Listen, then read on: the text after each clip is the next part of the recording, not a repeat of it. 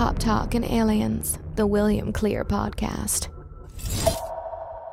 Thank you, young lady. You may be excused from the courtroom. You have done everything we asked and so much more. The truth, the whole truth, and nothing but the truth. I am William Clear. This is Pop Talk and Aliens, and it is a podcast, and it is the 2023 Halloween episode, or as I like to call it, the Halloween episode.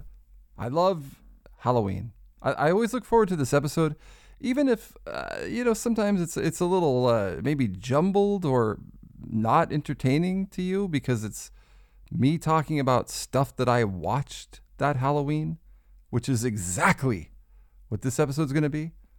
But I hopefully it'll be entertaining to you. I don't know. That's up to you to decide, not for me. I will do my best to entertain you, but I will tell you this about Halloween.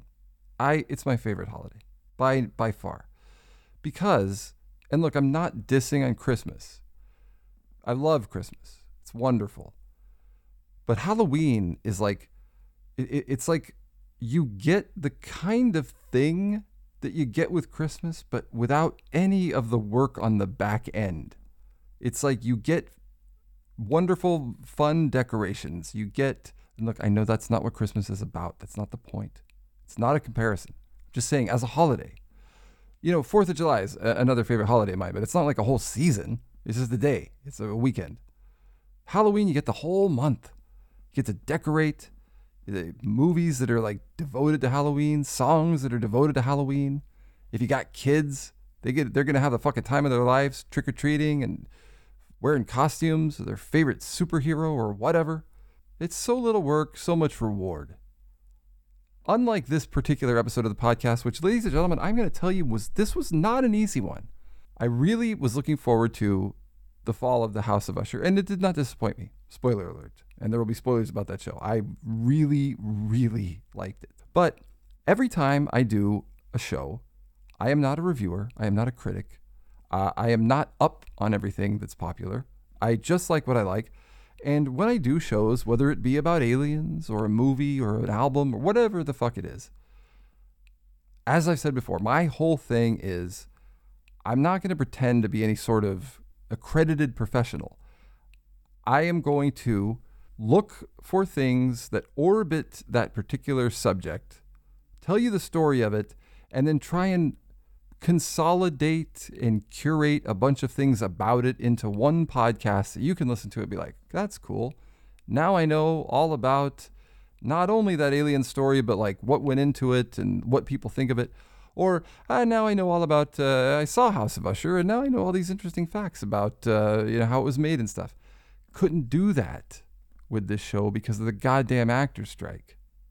So I couldn't do what I normally do, which is go through YouTube, watch some interviews, read some articles about it, get some quotes from the actors and the director, and tell you all about, here's what went down. Here's some fun facts. There was this one scene where, Mark Hamill shows up and he falls down and he makes a joke. It was ad-libbed. Nothing like that. I got one fun fact on that show, and I'll save it for when I start talking about that show. But the rest of it is, I'm going to talk about how it ties into Edgar Allan Poe to an extent, because I'm not a Poe expert, but I will talk about that. Well, so I always like telling you guys about some shit that I watched this particular Halloween that was amusing to me. Why? Because, again, I love Halloween. It's the only time I watch horror. It's the only time. It's during Halloween. I'm not like a horror buff. I don't know the horror genre well at all. And to be honest, most of the horror movies that I watch, I kind of deliberately seek out stuff that probably isn't going to be very good and usually isn't. Mike Flanagan, House of Usher, Hill House, all that stuff, that's an exception. Stumbled onto that with Midnight Mass, and I absolutely loved it, and I think it's high quality. And there are other things, but then there's shit like the Halloween franchise that I love, and I'll watch any of them, including Halloween 3 Season of the Witch. But that's enough about the Halloween franchise. I've talked about that like the last 5 episodes because they keep making those movies, but they didn't this year, so don't have to talk about that. What I do want to talk about, though, is that Pop Talk and Aliens is sponsored in part by Audible. Audible is the world's leading, forget about world's leading. They are the platform for audiobooks in the universe. Forget about anything else. Almost 200,000 titles, including original material that is audiobooks only made for Audible, audio dramas with, high-end actors doing full-on old school radio show type stuff, but with, high quality sound effects, great acting, music, all that kind of stuff. It's all available on Audible, and you can try it out for free for 30 days and get an audiobook on the house. Audiobook on the house to listen to for 30 days. Edgar Allan Poe, we talked about, we're going to talk about him with the Fall of the House of Usher. There's a book on Audible. It's like the complete works of Edgar Allan Poe. 48 hours long. I'm not kidding you. 48 hours of Edgar Allan Poe. And apparently the narrator is like the top of the heap. I forget the gentleman's name, but he only narrates the classics. It's like if you want a Moby Dick, or I don't know if he does Moby, but stuff like that, right? You want The Old Man and the Sea, this guy reads it. If it's top tier, it goes to this guy. And he's got 48 hours of Edgar Allan Poe available on Audible, which you can try out again for free 30 days, get a free audio book by going to this special link. Special for you because you're here listening, and thank you for doing so. audibletrial.com/PopTalkAndAliens. That's audibletrial.com/PopTalkAndAliens. If you would like to follow us on social media at PopTalkAndAliens on Instagram, I generally answer DMs if you want to send me one. Sometimes I don't. I recently got one that was I don't know how many words. I should copy it and paste it into a Word doc just to see how many fucking pages it was, telling me everything that's going on with aliens. I would read it to you, but it would be an entire episode. It's very nonsensical at times, and I didn't get permission from whomever it was because I didn't reply to that one. But there are times that people have, messaged me about show questions and stuff like whatever you want. Go ahead and hit me up. Tell me it sucks. That's fine. I welcome negative feedback. I mean, I don't want it, but it's welcome. At Pop Talking Aliens on Instagram. Or if you want to make a nasty comment about a Star Wars video, we've got a bunch of those up at youtube.com/@PopTalkingAliens. Yes, there is an @ symbol in the URL. youtube.com/@PopTalkingAliens. There's also some special shorts and other little things that aren't available on the podcast feed. And if you want access to every single podcast I've ever done over the last almost 9 years now, PopTalkingAliens.com. And speaking of direct messages on Instagram, one of the reasons I brought that up was because I recently got a couple of them of direct messages from people I don't know recently asking, where's episode 3 of the Ahsoka review that I was doing with Charlie Crabtree. We did 2 episodes during the season, and we didn't do a third to wrap it up. And here's the reason for that. And we may, but here's the deal. The reason we have not yet is because we both want to watch that show in its entirety, like binge the whole thing, and then talk about it on its own terms. Since that show ended, a lot of noise about it. Some people love it, some people hate it, and then there was a lot going on when Charlie and I did those first 2 episodes. People saying Ahsoka has saved Star Wars. And then the last 2 episodes came that we hadn't reviewed yet, and a lot of people didn't like them, and Star Wars died again. So it rose from the grave and then died in the course of 2 episodes that we've done. And all that chatter, like Charlie and I are older Star Wars fans. We've been through the ringer with this shit before, so we just want to wait till the noise dies down. I can't really speak for him. I don't know if that's exactly his reasoning, but for me, personally, I'm taking a break from Star Wars because of the outside chatter that always comes with it. I just want to review the show on its own merits, on its own terms, and I know that Charlie wants to do the same. So we will get to that. But speaking of Charlie Crabtree, which I always do on the show, why? Why do I do it? Well, there's a couple of reasons. Here's a big insight into the show, because this is also something people ask me. They say, do you intentionally mention Charlie Crabtree's name every show? Yes. Because he's a frequent guest, obviously. But this podcast started at a table at a Denny's restaurant in Sunnyvale, California in 2015. I don't know if you remember, but there was an app called Periscope back in those days. And it was, I believe, the first live streaming app.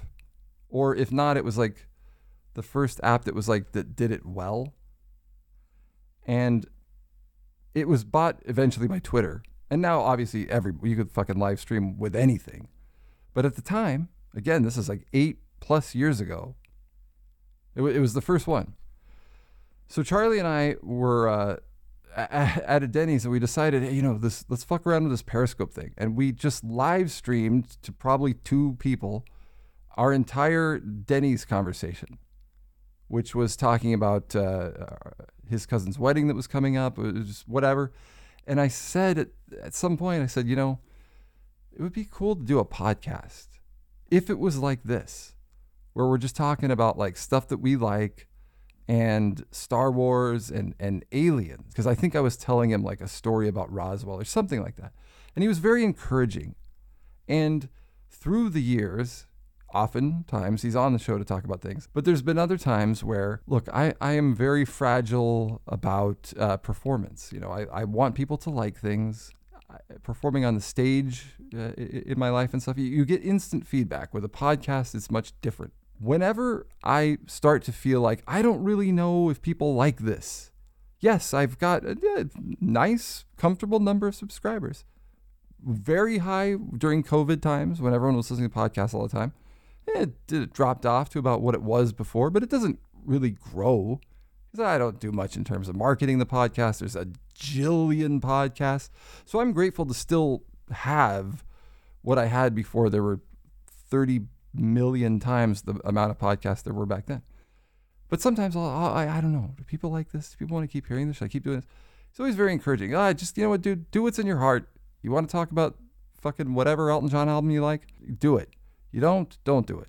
And even with this episode, this very episode, had a conversation with him because, like I was telling you before, I had some trouble getting my head around how to talk about Follow the House of Usher, but I wanted to because I really liked it, but I didn't have the angles that I usually have. So he helped talk me down off the fucking ledge on that too. So I appreciate him. And lastly, about that guy, I don't want to say for sure because I like to leave it up to him, but we have talked about doing an episode together very, very soon regarding Bernie Taupin, who hopefully is Elton John's lyricist. And Elton John's my favorite artist. I've done many shows about him. I've never done a show about just Bernie Taupin. I've talked about him a lot, but I've never done a show just about him because he's always been kind of a secretive guy. But now he's got an autobiography out. It's called Scattershot. It's an incredible fucking autobiography. It's like a guy that had just all of these incredible experiences that he never even talked about. Even Elton John said, this book tells a life of Bernie that I didn't even know he had. We've texted a lot about it and bounced ideas off each other. And he said, you should do a show. I said, I don't even know how to fucking, how do you address that book? He said, I talk about Bernie Taupin and then, weave that book in. I said, well, why don't you come help? He said that he would. So that'll be soon. Yeah, let's talk about Halloween. God damn it. It's another thing about the show. It's long. It's always long. But again, you don't have to listen, but I appreciate that you are. So let me tell you something. Every Halloween, one of my favorite things is to, like I said, I only watch horror during Halloween. Try and seek out some horror stuff that appeals to me. And that usually is around like demons, thriller dramas, like possessed people, ghosts. I love the ghosts. Comedies, fucking Hubie Halloween, Adam Sandler. What you would think, and I'm sure many people do, but is like the lowest hanging fruit that you could possibly get with Adam Sandler.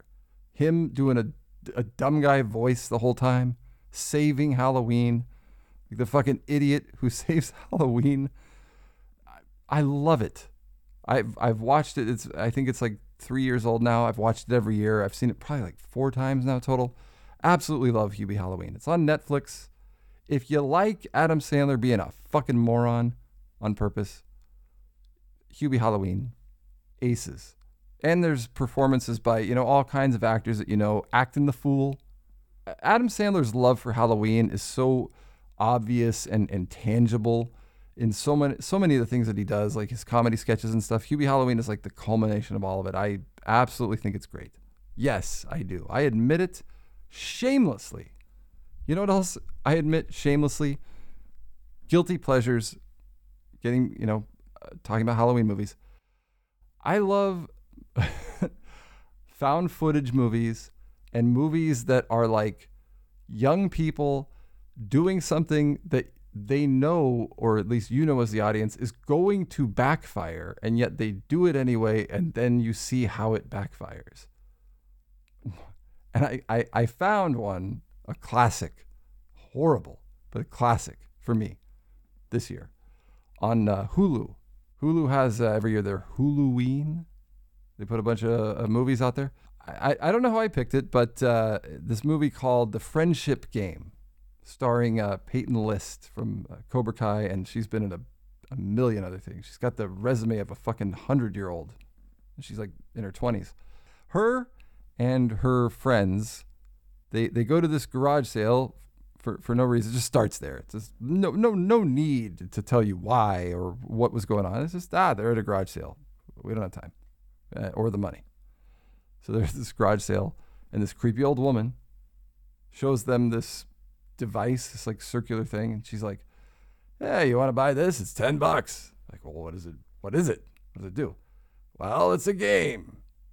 It's a game about friendship, and if your friendship survives the game, so do you.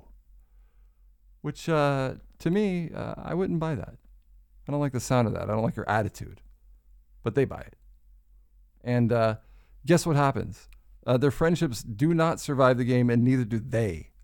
They all turn on each other. They all start killing each other. But the power of the friendship of Peyton List and this one other girl saves them from the clutches of this device. And they get out of its grip. And then all of a sudden they're back at the garage sale. All's well. All their friends alive again. Nobody even remembers what happened. And then they get in the car and they drive away. And then, in classic bad horror style, car drives away. The camera pans over to the garage sale. And there's that creepy lady selling that fucking thing to another group of girls. It's going to happen all over again. It was not a good movie. I enjoyed it for its camp and being bad. But one thing I can't stand about horror movies, and this is one of the reasons that I don't watch them like throughout the year, and it's just not a genre that I embrace, is that I feel like every time I watch a horror movie, I am, whether it's good or bad, like this movie had, I didn't look, I should have probably, this Friendship Game. I'm glad I didn't look, because then I wouldn't have watched it. It's got like a fucking 3% or something on Rotten Tomatoes. It's like a 3 out of 10 on IMDb. Like nobody who saw it liked it. But whatever. That I'm not necessarily looking for the Shawshank Redemption of horror movies every year. I just want to see fun stuff, and it was fun and terrible. But one thing about, again, even quality horror movies, it happens all the time. They don't have an ending, or the ending is something like what I just described, where it's like, oh, it's gonna happen again. That drives me nuts. I feel like I don't care that it's horror. You still owe me an ending. And so often it's like, you decide what happened. Or here's some cryptic thing that you got to make sense out of. You do the work. You do all the fucking footwork. I don't want to do the work. I'm here for a whole story. Look, if you're the storyteller from Terrapin Station, the Grateful Dead song, you don't have to tell the ending. That guy in that song, if you're familiar with it, told the story, did not finish, to the point where the town tried to literally pay the guy to tell them the rest of the story. But he said his job is to shed light, not to master. And he was telling a very sort of psychedelic, metaphorical story anyway. So it didn't even really have an ending. It was designed for you to make a choice. A horror movie that starts out with a premise and a bunch of characters, and they set the stage and they make the rules. You have to give me the ending. It's not a metaphor. It's people doing stuff, and I need to know how it turns out. I'm going to talk later about Mike Flanagan's House of Usher, which had a good ending. He usually does. Midnight Club, I'll get into it later, but one of his shows, Midnight Club, it just totally falls victim to that type of ending. So I'm always skittish about, I'm going to spend an hour and a half or 2 hours to learn nothing. One of the horror genre, one of the like franchises of horror that's pretty popular, that nails it on endings, the Conjuring movies. Conjuring, I think there's 3 of them. They all have a fucking like solid ending. And you may like the movie, you may not like it, but it tells its story. A to Z. A to Z, as they say in the UK. There's another movie I watched, also on Halloween. I'm a little late to the party on this one. I know that when it came out, I think maybe last year or 2 years ago, lot of chatter about it was Hulu's own reimagining of the movie Hellraiser. Now, Hellraiser is not really in my wheelhouse of horror, but I have seen a lot of them over the years. Pinhead, people hanging on meat hooks and the Cenobites and all that, trying to get to hell through this mystery box. Whatever. Entertaining, like 80s horror. What is it? Clive Barker is Hellraiser, right? I always confuse him with Wes Craven, but no, he's the Freddy movies. Also, like fun. That's that kind of horror. That's fun. So I watched the new Hellraiser, the reimagining. I guess it's not a remake. Apparently, it's a reimagining. It's all women. It's not all women, but it's like all the women, all the men parts in the original are now women. It's the classic gender swap. And for God's sake, please don't judge me for saying that. I'm just telling you that that's what it is. All right? That's the angle. It's funny. It's like it used to be, if you made a joke like that, it was safe. I remember there's an Albert Brooks movie. I think it's The Muse. It's The Muse. Albert Brooks. God, I didn't need to do a fucking episode about him. Albert Brooks is, he's playing himself, or a character like himself, in the movie The Muse. And he keeps running, and he can't come up with an idea for a new movie. So he hires Sharon Stone to like just tell him ideas, and all they are really are just like premises and then the star attached to the premise. So it's kind of making fun of Hollywood that way. But whatever. The point is this.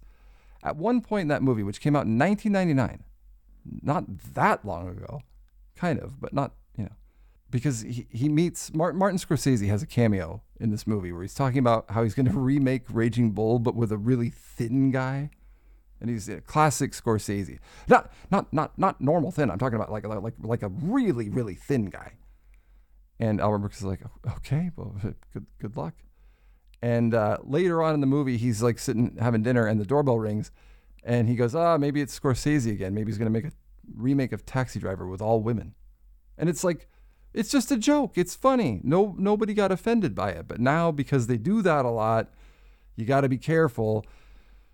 All I'm saying is that's the thing.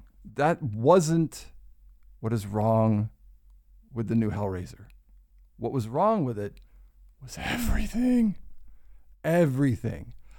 Look, I like a bad horror movie, but there's a difference between a bad horror movie and just a fucking horrible movie. And this was the latter. For the love of God, it was so bad. I fell asleep during the middle of Hellraiser, a horror movie that the originals are like, cover your eyes. This is so disgusting. Why can't, please stop, cut to something else. This guy's on a meat hook. There's blood everywhere. Oh, Jesus Christ. No. I mean, there were people on meat hooks and stuff, but they were like talking. I'm not kidding. There's a scene where this guy's like, got all this shit drilled into him from Pinhead and whatever. Pinhead's also the girl Pinhead. I can't even tell you if she was good or not because she's in it for like 2 seconds. So I don't even know, like her take on Pinhead. I don't know what it was. She only had 2 lines. But so there's one part where this guy, because it isn't all women, I was just kidding, but there's a dude, and he's like got all these meat hooks in him and all these fucking devices to torture him and stuff, and he's just talking about how it sucks. He's just telling these people, he's mildly uncomfortable.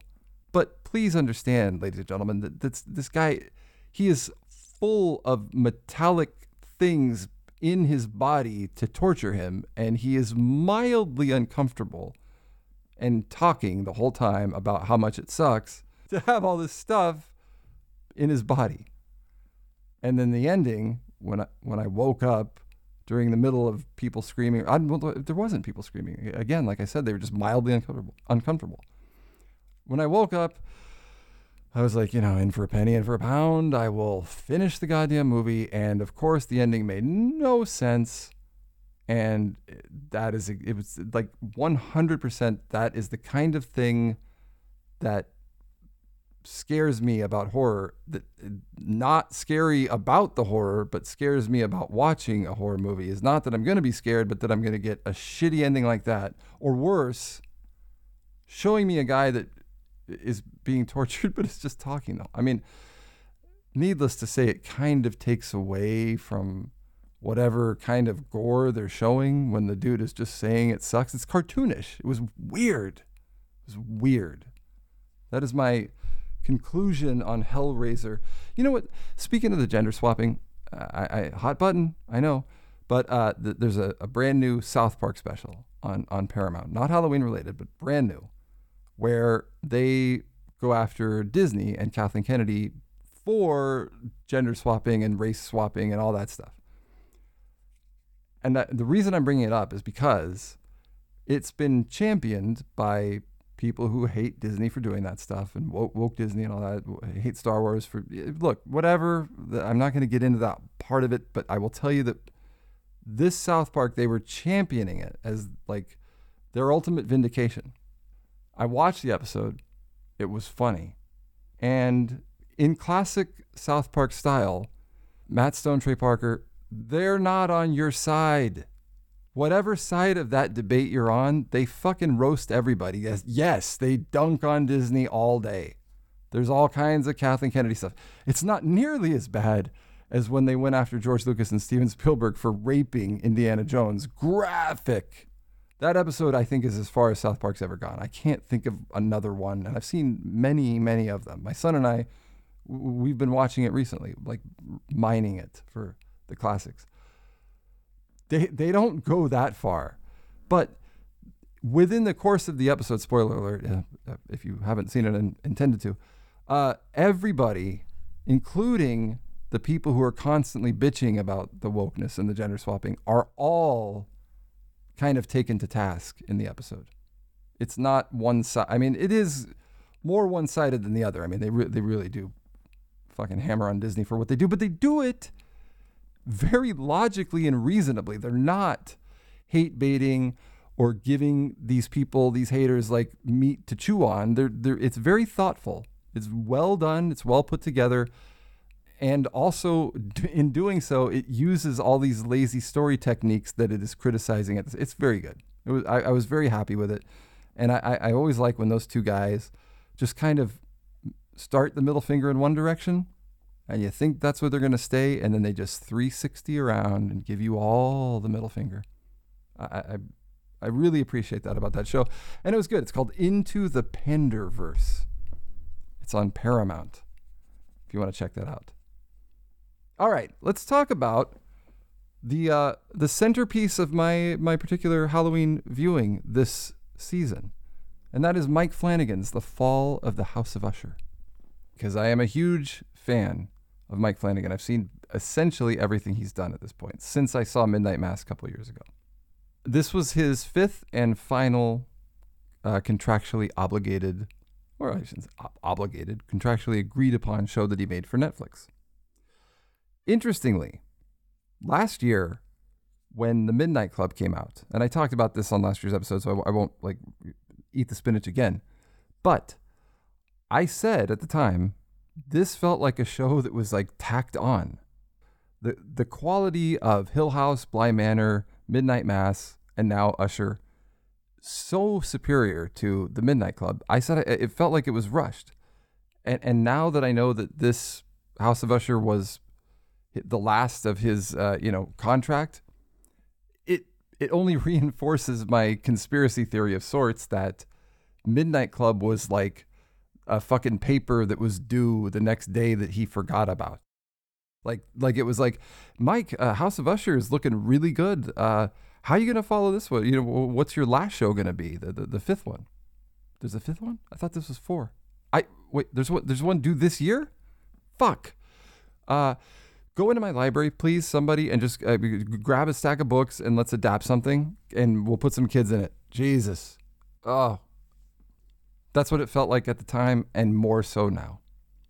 So let's just put Midnight Club aside, talk about House of Usher. So the big thing is that it's based on the works of Edgar Allan Poe. Heavy emphasis on based on the works of.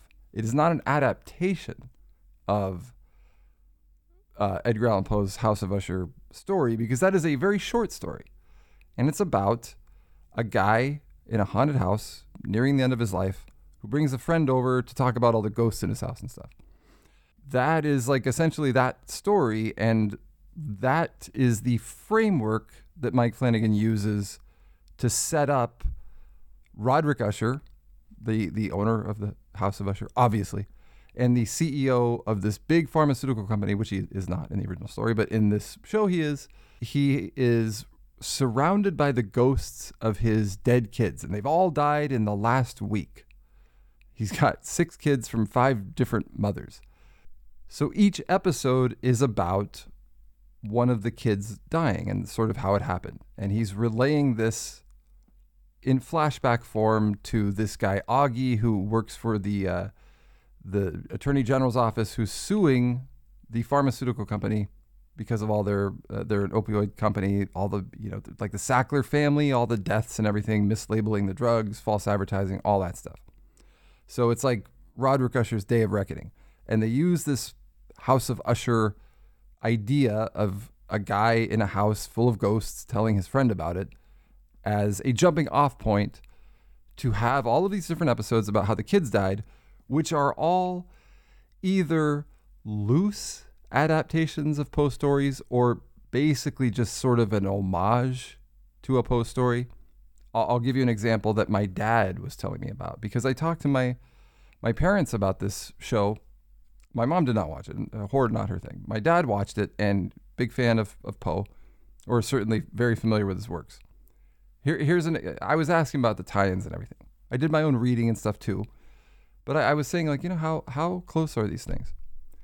He used the second episode, The Mask of the Red Death, as an example. He said, the story that Edgar Allan Poe wrote ends with a bunch of people dying in a fire at a party. The episode of the show, The Mask of the Red Death, every show is named after a story. The only similarity is that at the end of that show, one of Roderick Usher's kids dies at a party, and it's not a fire, but they all get burned by this acid that comes out of the pipes because they're having a rave party in this shitty condemned building that the Ushers own. So like that's it. The rest of the story is just for the purposes of this Mike Flanagan show. But them dying in the acid is reminiscent of, recalls, if you will, the actual Edgar Allan Poe story, The Mask of the Red Death. Another example, this one a little closer to the Poe story, is episode 4, The Black Cat, where obviously another one of Roderick Usher's kids is dying. He's like hallucinating this black cat that his boyfriend has. The black cat is in the walls, so he thinks.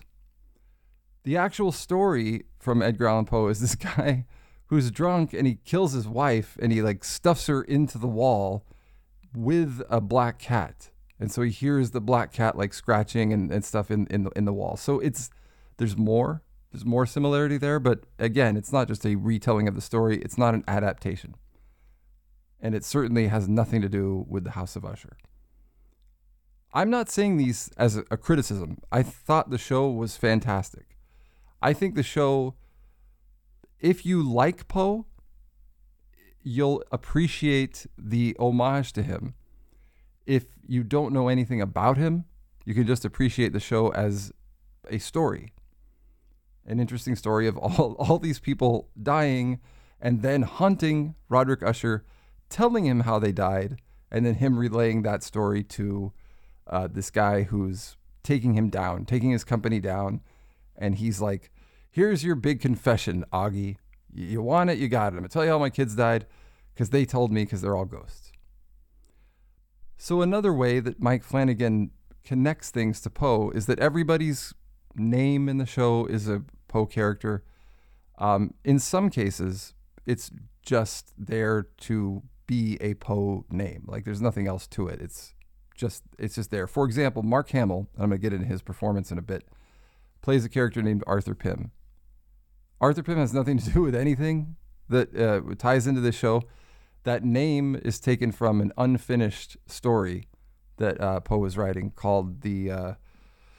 hold on, I actually had to write this down. I don't script the show, ladies and gentlemen. If I did, I wouldn't stutter and say, and fucking breathe all the time. The Poe story was called The Narrative of Arthur Gordon Pym of Nantucket. I don't know if a limerick was involved. Usually Nantucket is followed by a fucking limerick. Can't stand those, but that's where Mark Hamill's character's name comes from, and it has nothing to do with anything. It's just there to be a Poe name. Now, there are different instances where there's an actual sort of tie-in. For example, the name of the pharmaceutical company is Fortunato Industries, and Fortunato is a character from Poe stories that was a criminal that was always being investigated and was always slipping away from the long arm of the law. That's a cool tie-in. It's like an Easter egg. But like I said, the stories themselves are loose adaptations or references to Edgar Allan Poe stories. So the show itself is meant to be taken on its own terms.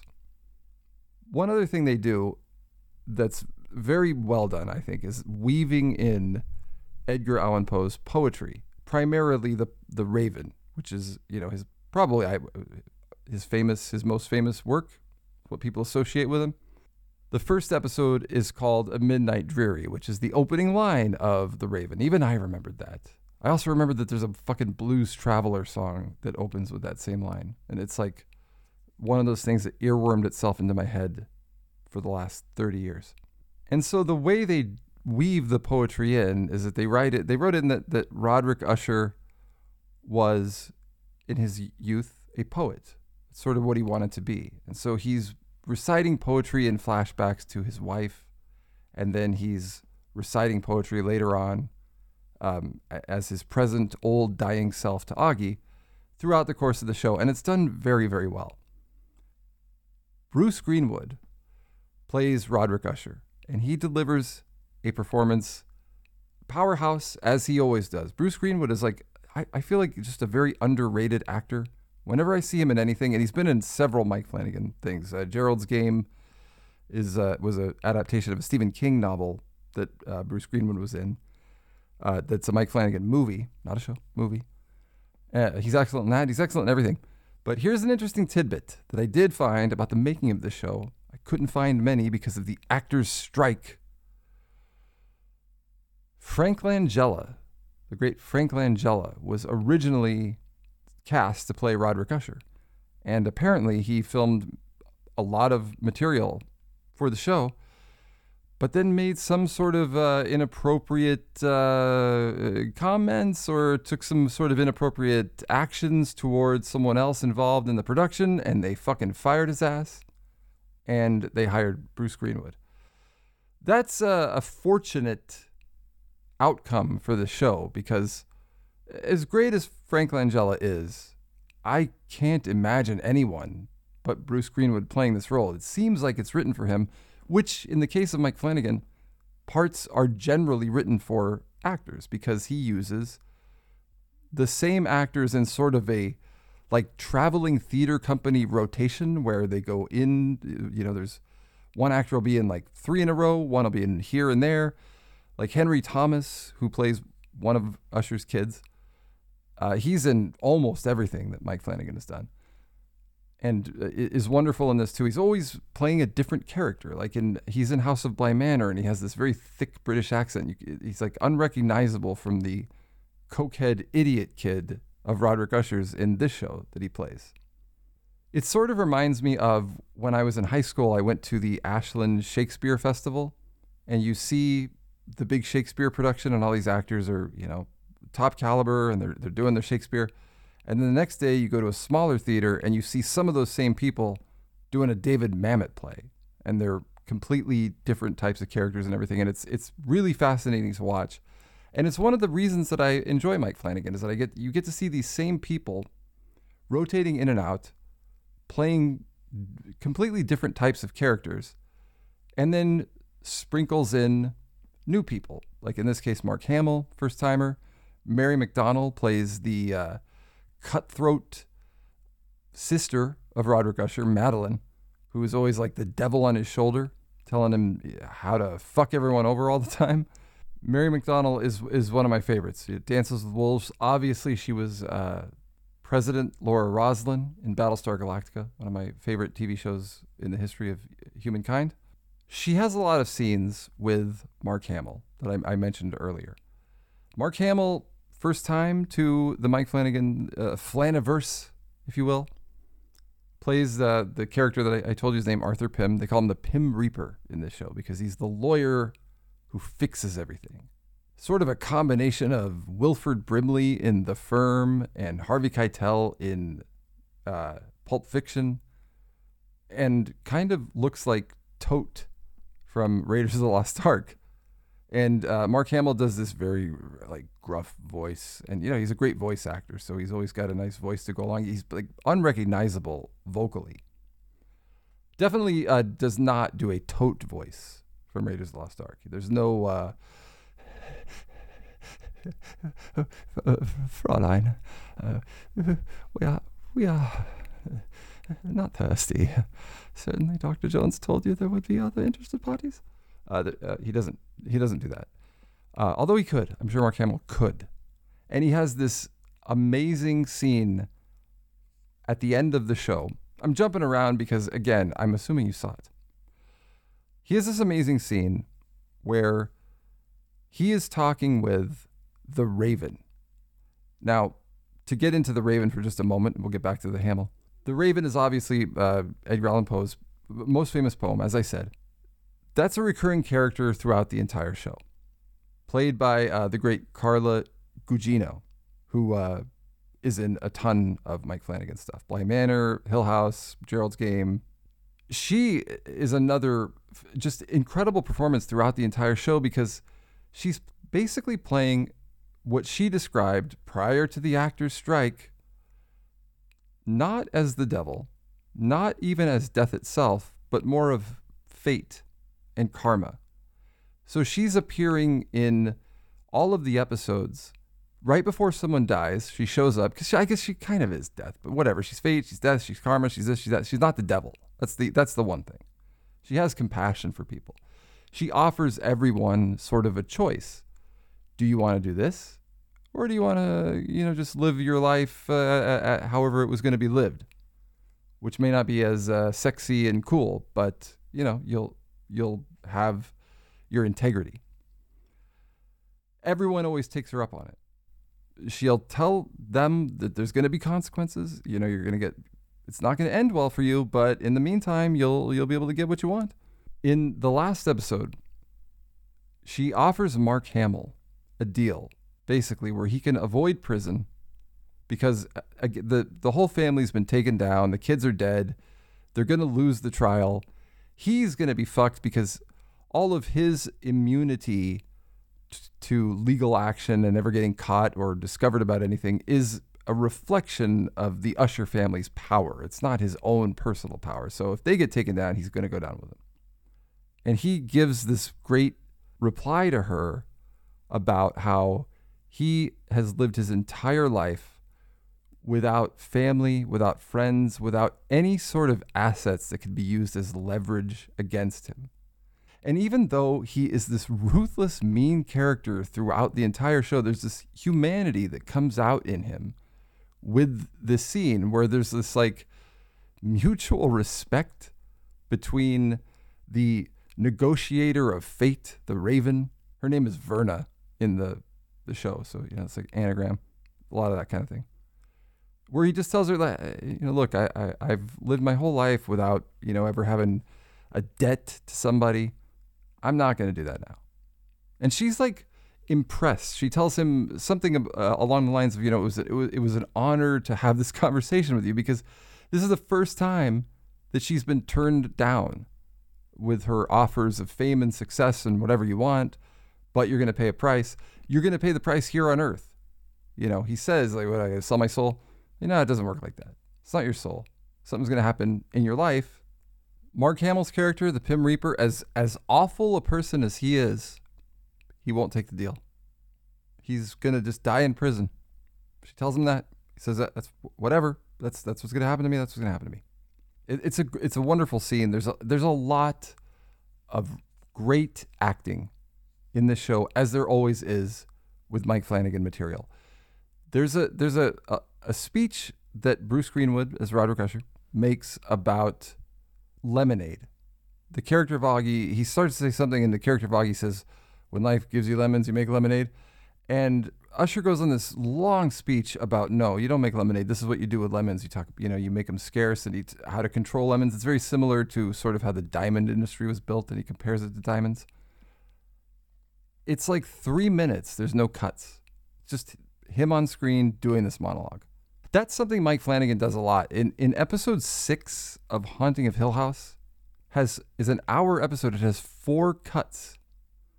And it's horror. There's like ghosts and stuff that pop up, and yet there's 4 cuts. It's very much like stage writing. He writes very much like he's writing for the stage.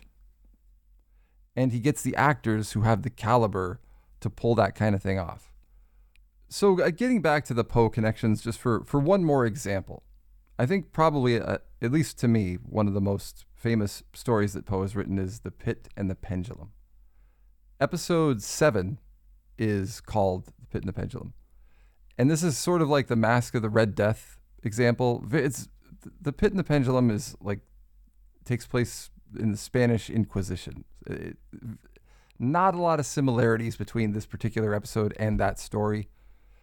However, and I got to give thanks to my parents again. My mom reminded me that, not that I'd ever seen it, but told me that there is a Vincent Price movie of The Pit and the Pendulum. 1961, I looked it up. So it's a Roger Corman adaptation of Edgar Allan Poe, of the actual story. So if you're interested in that, and it can't be Halloween without mentioning the great Vincent Price. So of course he's done Poe adaptations. This episode, mainly the title. Last episode I'll mention in terms of the connections to Poe is The Telltale Heart. That's another one. You hear that all the time, right?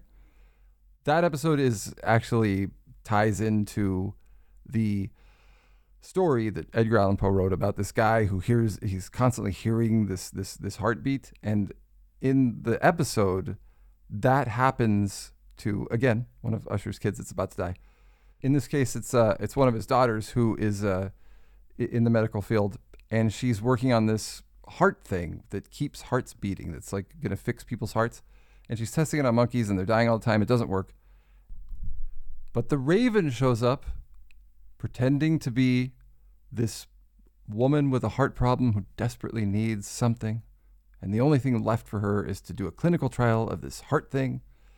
And, again, she's making her offer. She's giving the daughter an out all the time. You could do the right thing, or you can put this thing in my fucking heart that is going to kill me.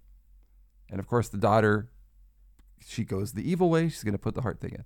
But she's not the surgeon. Her girlfriend is the surgeon. And she says, I'm not going to do it. I'm not going to stick this thing in and fucking kill this lady. So the daughter freaks out and throws something at her in anger. And this is the grossest thing to me in the show. It's not super violent. There's some creepy, gory shit in it for sure. But to me, this episode was the grossest because She throws this thing at her girlfriend's head. It hits her. She's just trying to throw the thing at the wall or whatever, but it hits the girl smack on the back of the head. Fastball down the middle. She falls down. She won't stop bleeding out of her head on this marble floor. And she won't stop making these gurgling sounds with her eyes wide open. Oh, she finally fucking dies. Finally. That to me was the grossest. So what she does is, in order to cover up the death, she sticks the goddamn heart thing on the dead girl's heart and like puts her in a room in her house, and she can hear the heart ticking all the time, but she can't remember that she did it. It's very, very well done. There's a lot of paranoia, hearing things flashing, ghosts walking by, zombie type ghosts of his kids and stuff showing up for a second, then out of frame. Those are the things that Mike Flanagan is so good at. And it's not anything like revolutionary or new that he does. He just does everything so well, and he's very good at subversion. So, to talk more about the scariness or creepiness or goriness of this show, Flanagan doesn't usually go in for gore. Like, the girl lying on the floor dying for half a fucking episode is one of the most gory things he's done. In Mask of the Red Death, when they all die of the acid fucking water falling on them, that's disgusting. Henry Thomas gets killed by a pendulum, which it slowly works its way down until it slices him in half. And the reason he's aware of all of it, and the reason that he can't do anything about it is because he became a fucking coke addict to try and deal with all the stress of the family. But they also had a drug that was like the drug from Serpent and the Rainbow. If you ever saw that movie, it's like a paralytic where you're alive, but you can't move. Don't bury me, I'm not dead. So he's in Don't Bury Me, I'm Not Dead stage. And he's watching this pendulum fall. It's about to kill him, and he can't do anything about him. And who's there? Fucking Verna, the Raven, dressed up as a construction worker, basically telling him like, hey, the price, this is the price you pay. You guys all had a fucking choice. Could have been this, could have been that. Instead, you were so coked up that you accidentally took a fucking paralytic, and now you're about to get sliced in half, which he does, and it's gross. But there's a lot of things that Flanagan does where the grossness is implied or talked about, but you don't see it. Going back to Henry Thomas in a scene prior to him dying, he's taking his wife's teeth out. He's about to take his wife's teeth out. Reason being, she went to that Red Death party and didn't tell him. And then he found out, but she was the only survivor somehow of the acid rain. But so she's burnt from head to toe. She's all wrapped up. It's gross. And he shoots the paralytic into her, and then he is going to pull all of her teeth out one by one. And you're waiting for it to happen, or at least I was, and I'm about to look away because it's like teeth. When it's teeth, I can't deal with it. But they don't show it. But they do show him getting chopped in half, and they do show the people getting burnt up, and they show that woman dying for 3 episodes in a row. Not really, but it's long. It's like 4 minutes of her dying. It's really, really gross to me.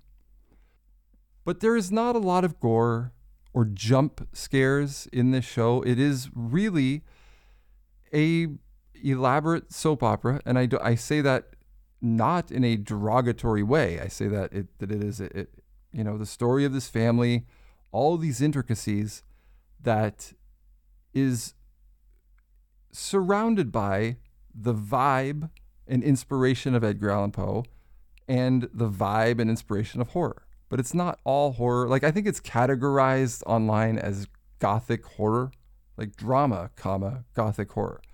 I don't know about the gothic horror. I would say Hill House is probably drama, gothic horror.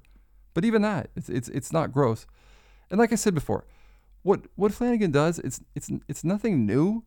It's just that he does it in a very subversive way. Like, you don't necessarily see things coming, or you think you see something coming, and then it doesn't come. Like, I'm going to pull your teeth out. It's going to be disgusting. I'm not going to show that.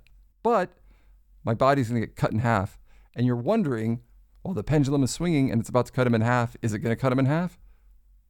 Are you going to see it? Yes. Oh, gross.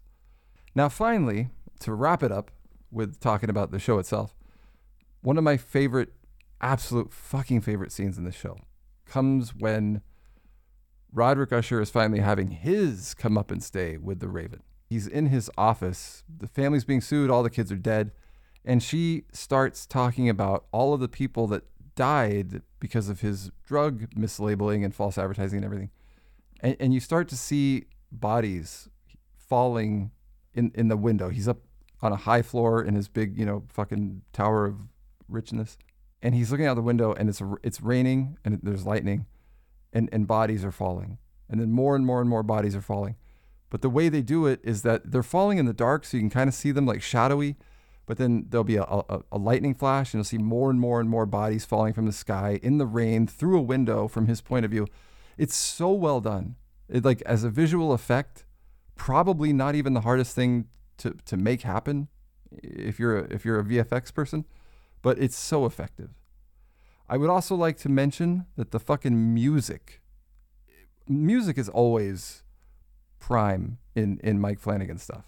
The music is composed by the Newton brothers, although only one of them has the name Newton.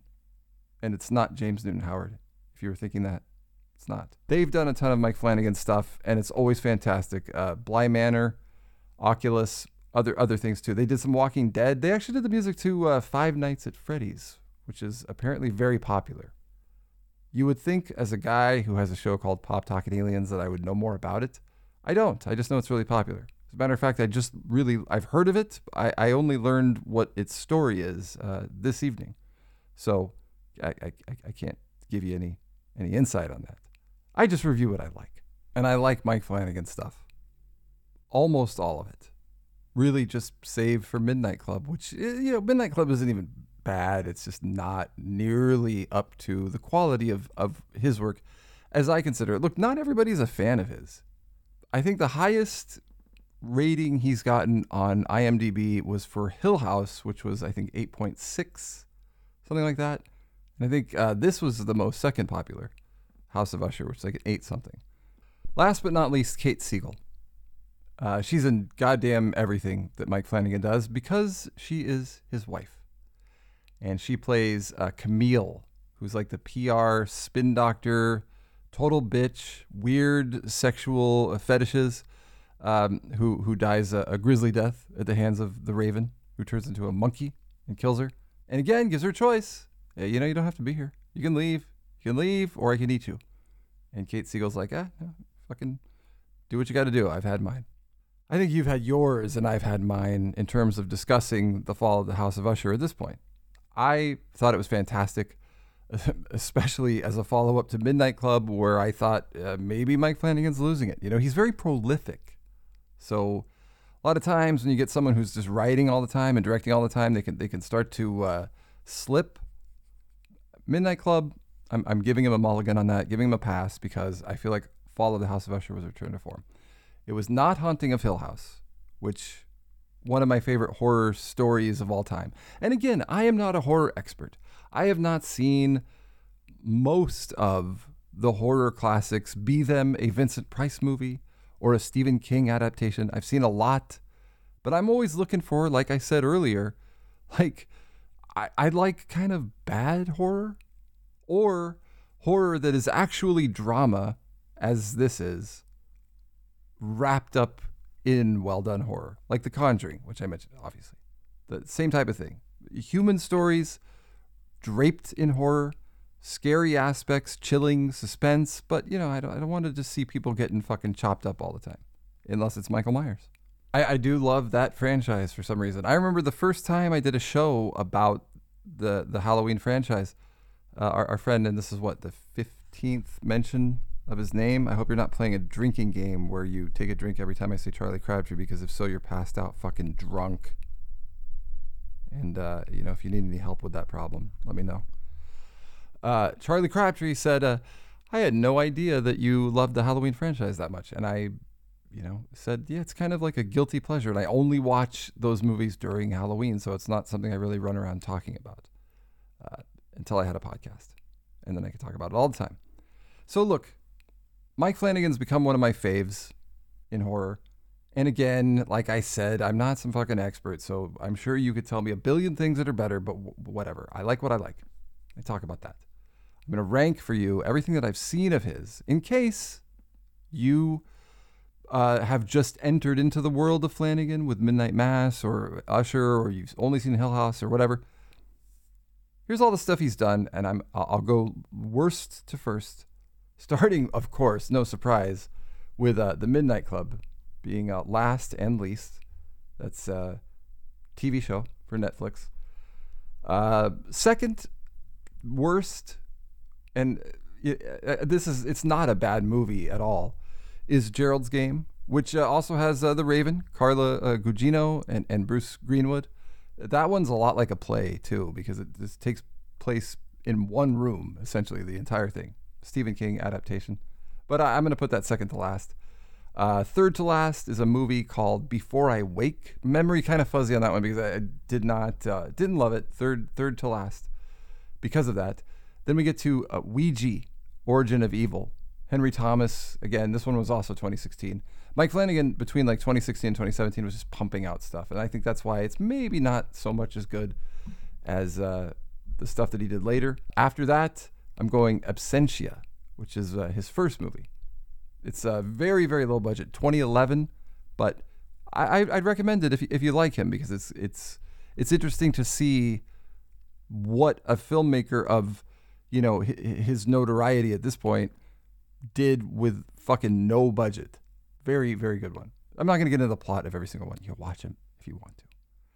Next, Hush with Kate Siegel. This one is also kind of theatrical in the fact that it just takes place in this one house, and she's deaf, and there's this guy trying to kill her in her house, but she can't speak. Very, very good. Suspense-wise, right up there with anything else he's done. Next, Oculus 2013. It's about this mirror. I said I'm not going to describe the plot, and then I do. Look, if you've been listening to the show, you know that my word is not worth shit from moment to moment. Oculus. It's about this fucking evil mirror, and you can't break it, and it kills you. Look, any time you describe a horror premise, it usually sounds stupid, but this movie was very good. Oculus.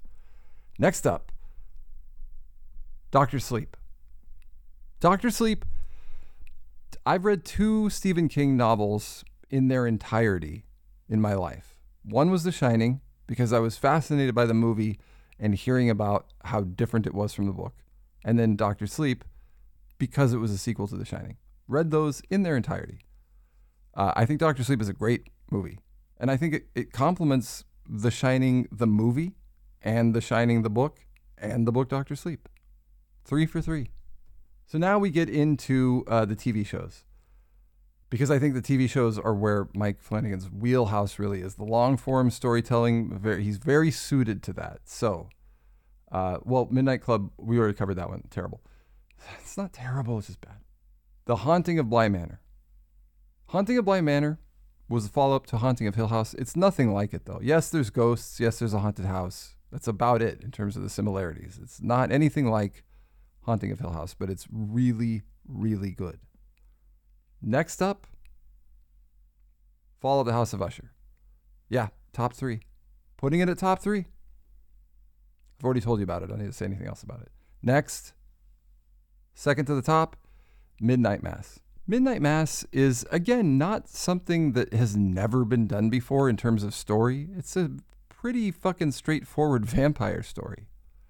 But the acting, the directing, the music, the writing, the way it, again, subversion, making you think something's going to happen here, but it doesn't. And not doing it in a cheap way, not like a Rian Johnson way, but doing it in a very organic way that tells a story, but also subverts.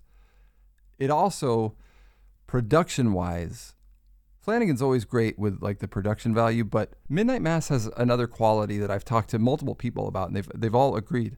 The world that it takes place in. It all takes place on this tiny island that's kind of isolated, and it's a fishing island. You could smell the sea salt It's just so well done. It's so gritty and organic and real. And then yet there's vampires. But it all works. It also has, and again, I think this is one of the reasons I dig this dude so much. The dialogue is so well done. Again, there's 7-minute monologues, no cuts, that kind of thing. I pointed this out when I reviewed it, but there are some conversations about recovery in Midnight Mass that just take place between two people sitting in a room that are some of the best exchanges about recovery from addiction, from alcohol, that I've seen on screen, including movies that are literally about that. And Midnight Mass it's not even about that. It's just like part of one of the characters' backstory. And they take it on a bit. Mike Flanagan is openly in recovery, however you like to say it, from alcoholism. So he writes that into a lot of stuff. Hill House has a ton of that. Even House of Usher, it's not as much of an aspect of it as it tends to be in other things that Flanagan's done recently. But it is part of it. Roderick Usher has this trophy wife, but her trophy is not that she's young and hot. I mean, she's good looking and stuff, whatever. But the trophy part of her is that she is the person in the world who has taken the most amount of his opioid and is doing fine on it, because she used to be a heroin addict. And she got injured, and they started giving her his opiate, and she can withstand incredible amounts of it. And so he marries her so he can prop her up. And then she wants to get off it, and he's like, "No, you can't get off it. You're my poster child." And then after he dies at the end, she's the only one left living, so she inherits all the money, and she recovers, and she starts all these recovery centers. So it does touch on that, but it's not as much of an aspect as Hill House, Midnight Mass. Speaking of Hill House, there's your number one, ladies and gentlemen. Hill House, 10 episodes, every one of them great, in my opinion. And that's why I'm such a fan of Flanagan. I'm going to stop talking about how much I love the guy. I mean, Jesus Christ, it's not like he's my fucking brother or something like that. But I do enjoy his work, because, again, if you're looking for jump scares and crazy new horror stuff that you've never seen before, he's not going to deliver you that. It's going to be stuff you've seen before, but it's done differently, and it's done in a different context to surround a human drama. It is a far cry from the cheesy, shitty horror movies that I enjoy so much, or even obviously Hubie Halloween, which I love, or the Simpsons Treehouse of Horror episodes, which I absolutely love. I could do a whole show on that. Maybe next Halloween episode, if I'm still doing this, if there's anybody left listening, I'll make that the centerpiece, since there will be no Mike Flanagan or Mike Myers stuff coming out. So we'll talk Simpsons next year. I hope to God, or whatever's up there, or out there, or in you, in your heart, in your telltale heart, that you're not wishing that I had talked about The Simpsons this episode because you didn't like the House of Usher stuff. That's my hope. My other hope, as always, is that you have a wonderful Halloween, have a great time, sit back and have a cup of hot chocolate and watch a horror movie or a comedy or whatever. Go trick-or-treating with your wonderful kids. Enjoy the holiday that asks nothing of you. And that is Halloween, ladies and gentlemen. It only gives. It doesn't take. It's Halloween.